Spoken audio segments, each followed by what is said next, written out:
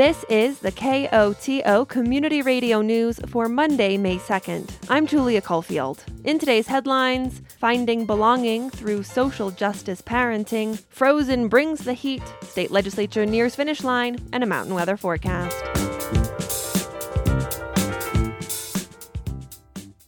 But first, Telluride lost a member of its community over the weekend. Janice Jenkins passed away on Saturday after losing a battle with breast cancer. She was 77 years old. Jenkins was in the care of Touch of Care Hospice when she passed. Jenkins is survived by her children, Bryant and Leela, and her 3 grandchildren.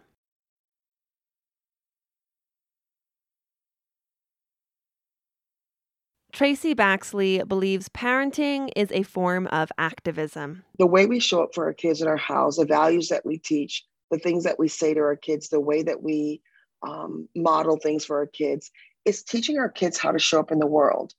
And so we have to be intentional and purposeful in the way that we're doing that.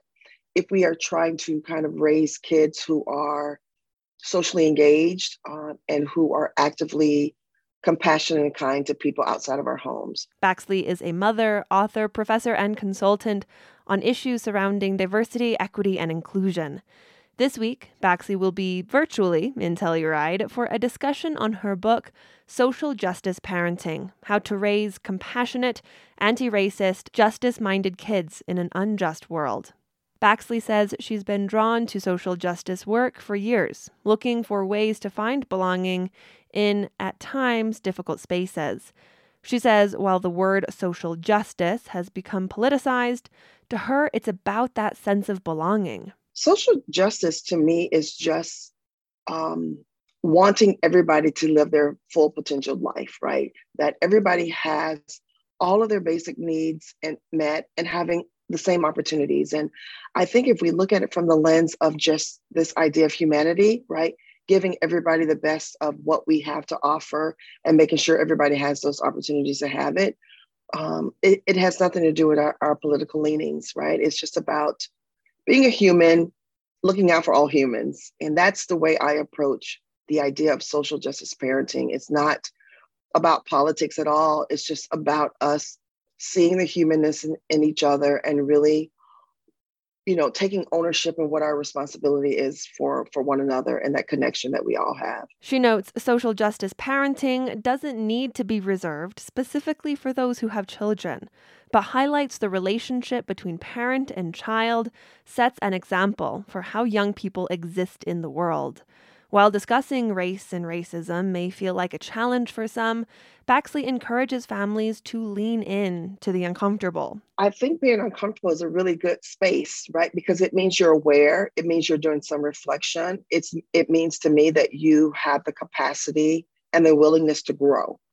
In the journey of activism, in the journey of being socially engaged, we are going to say the wrong things, right? It's how we learn and grow. We are going to make mistakes. I think about when I'm showing up for people in other communities where I know I have privilege, like the LGBTQ community, I say and do things that are not appropriate all the time. But that's how I learn. That's how I grow. And I don't think people are going to be as negative about the mistakes as you think, right? Because I think we're all in a place in our country right now or in the world where we want to see people asking the questions. We want to see people are growing and trying to learn about different narratives. She adds modeling messing up is a good thing. It also shows them that you are not perfect and that you're not expecting them to be perfect and that this is us growing together as a family. So I think kids learn life lessons when they see us stumble and they see us not having all the answers. And Baxley says to start talking about social justice work now. I really feel like it's never too early. When they're 3, when they're 5, you don't have to tell them everything, but you really do want to allow their natural curiosities to lead conversations. We don't want to shut that down when they're asking questions that make us feel uncomfortable, because when we are raising kids through our own fear, our own anxieties, right? That is what our kids learn in the world. We want to raise our kids, supporting them, leaning into their own curiosities. And so those hard questions are going to come up. For parents looking to start those conversations but feeling a little uncomfortable, Baxley notes there are several ways to dive in while buying yourself some time. You acknowledge their curious question, like, what a great question. What a great curious question.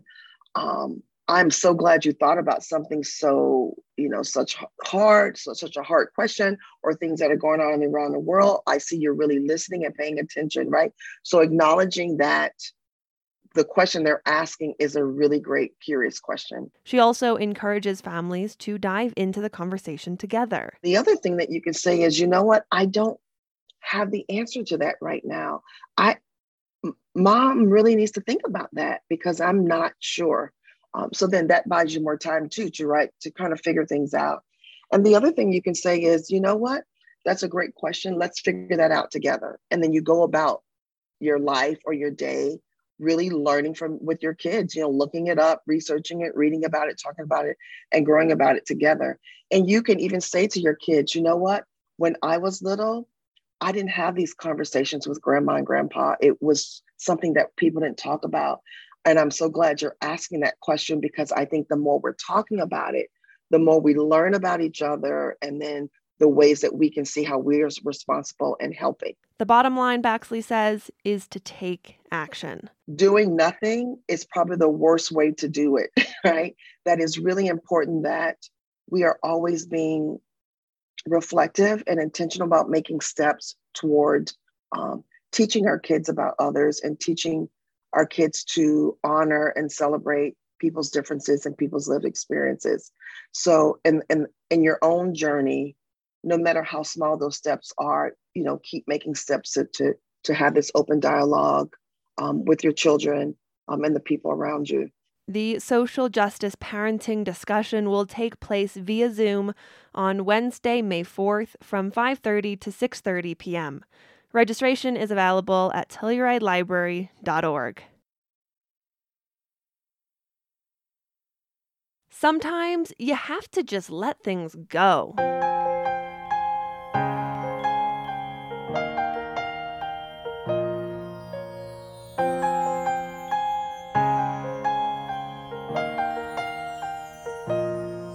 This week, Telluride's Young People's Theater will bring the Disney classic Frozen to stage. For the two people in the world who don't know Frozen, I'm just joking. YPT's artistic director, Leah Heidenreich.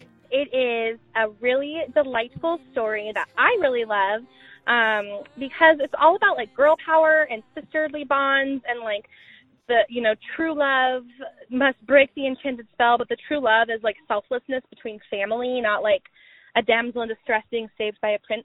The play Frozen is based on the Disney movie Frozen, which is originally based on the Hans Christian Andersen fairy tale The Snow Queen. In the play, sisters Anna and Elsa, with sidekicks Kristoff and Olaf, go on an adventure to save their kingdom, learning the power of love and family and sticking together. In YPT's Frozen Junior, 24 3rd, 4th, and 5th graders will bring the story to life. Heidenreich says it's been a fun experience, embodying one of the biggest stories of these children's lives. I ran into a YPT parent the other day, who likened it to, it's like bluegrass for the kids. This show is as big of a deal for the littles as bluegrass is for all of the grown-ups who live here at the Bluegrass Festival. It's just so beloved. It's such a big deal. They know every song. They know every line. At the same time, Heidenreich says they're working to make the story their own. The main challenge has been helping the kids to create those characters into making it something that is their own. That's not, just a regurgitation of what they've been watching their whole lives on stage. Is taking that character that they know and love so well, and that story that they know and love so well and dear, and really making it their own. And I think the kids have done an amazing job with it. It's such a delightful and adorable and just beautiful little show. And this go around, the story will not only take place on stage. We are going to have some teenagers dressed up as Anna, Elsa, and Olaf, and we have a photo booth that is going to be set up. And then families can bring their kiddos and get pictures taken with Anna, Elsa, and Olaf in the photo booth.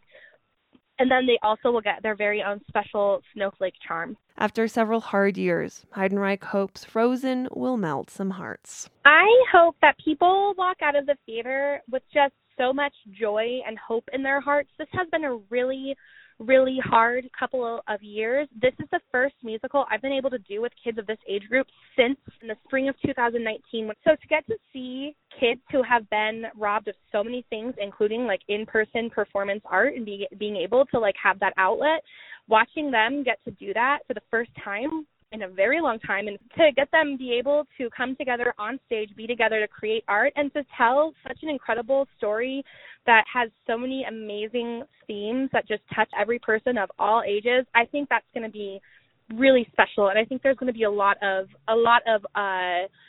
crying eyes in the theater at the end of it, because it's just such a sweet show and it's just so beautiful. Frozen will take place at 6 p.m. Friday, May 6th through Sunday, May 8th at the Sheridan Opera House. Tickets are available at SheridanOperaHouse.com.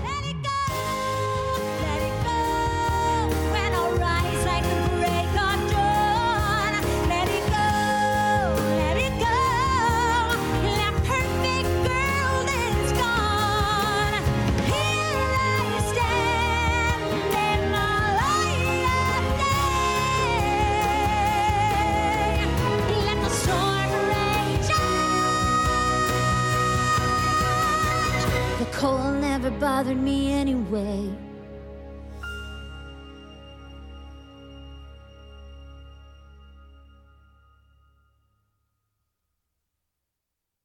The Colorado General Assembly is barreling towards the finish line. This week on Capitol Conversation, KOTO State House reporter Scott Franz shares an update on the final days.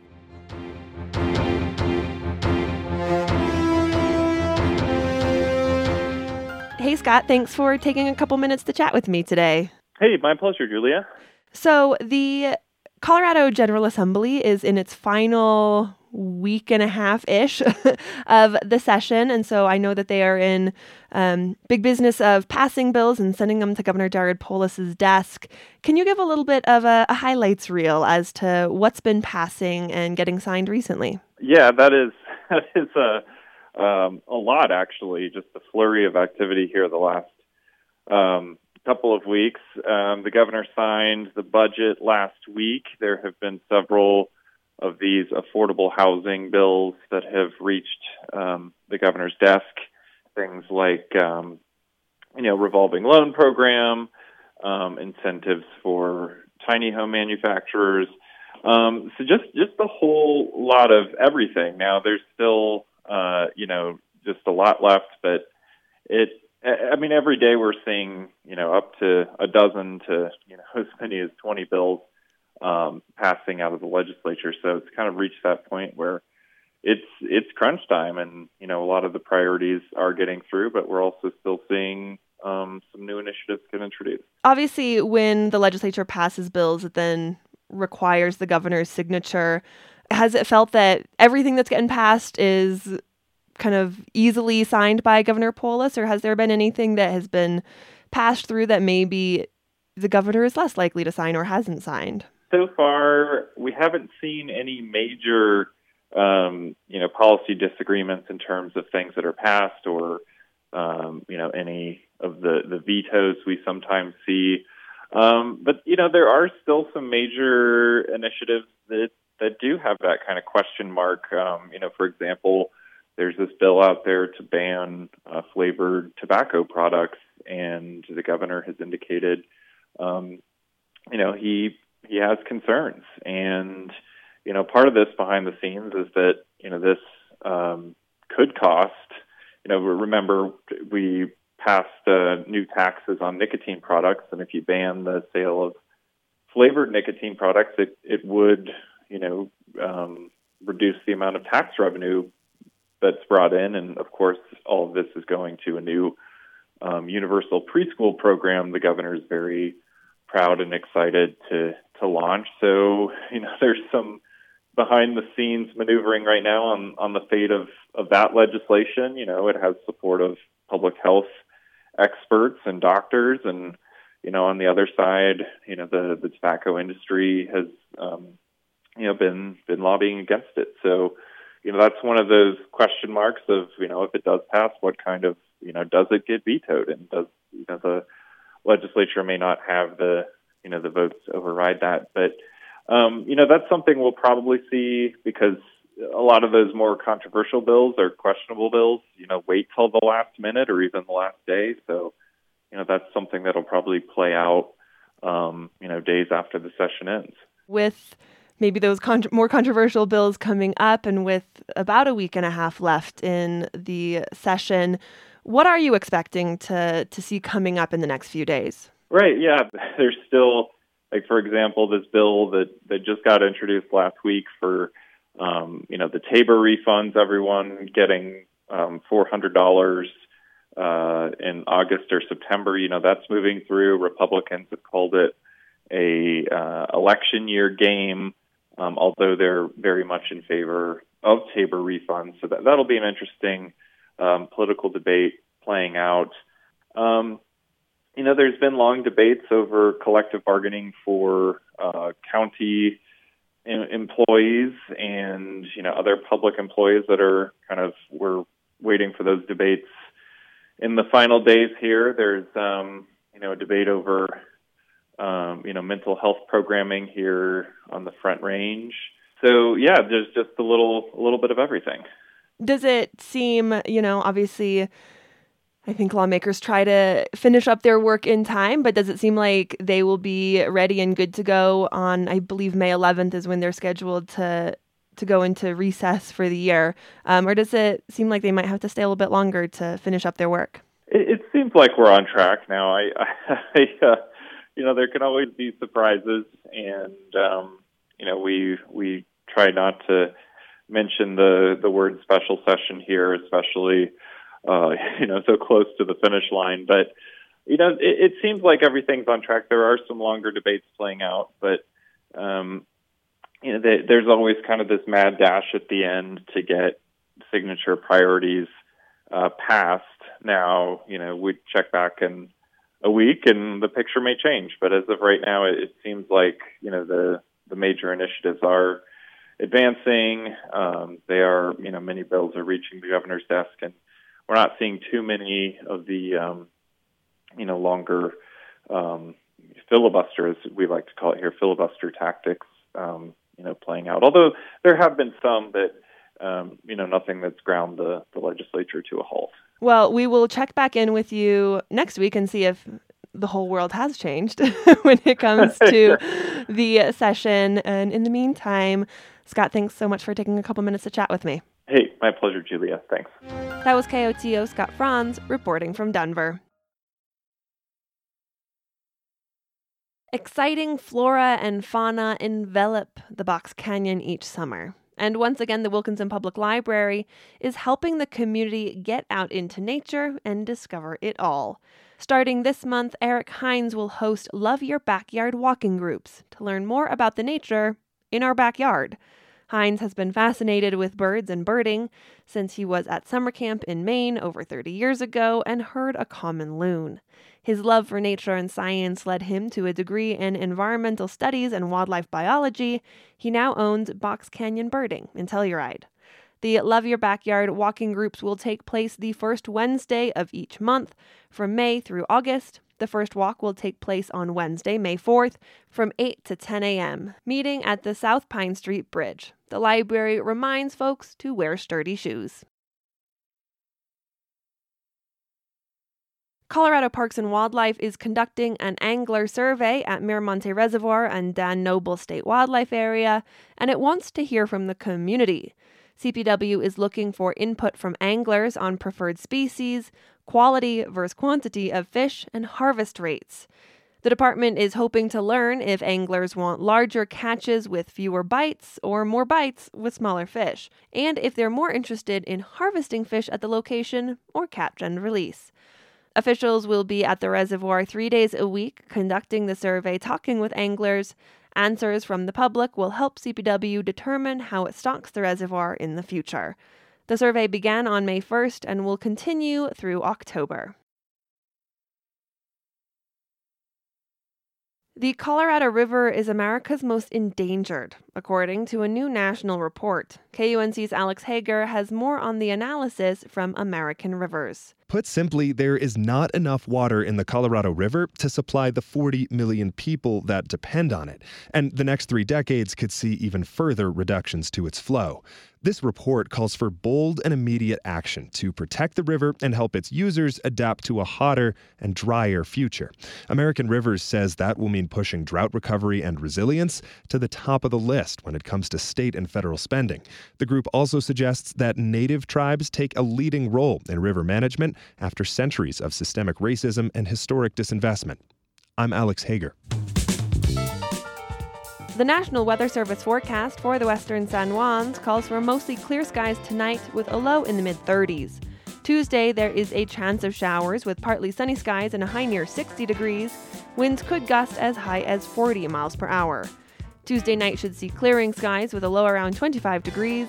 Wednesday should be partly sunny during the day and partly cloudy at night with a chance of snow showers. The high is near 50 degrees with a low around 30. This has been the news for Monday, May 2nd. Thanks for listening. If you have a story idea or a news tip, call the news team at 970-728-3206. And now, personal commentaries.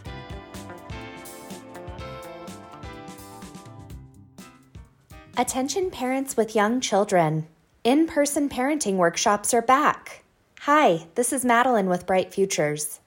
Bright Futures is partnering with Wilkinson Public Library and Telluride R1 School District to bring you a health panel Q&A. Join us at the library on Wednesday, May 11th from 5:30 to 6:30 p.m. to join a discussion with medical, dental, and nutrition experts. Dinner and childcare will be provided. No registration is necessary, and simultaneous Spanish translation will be available.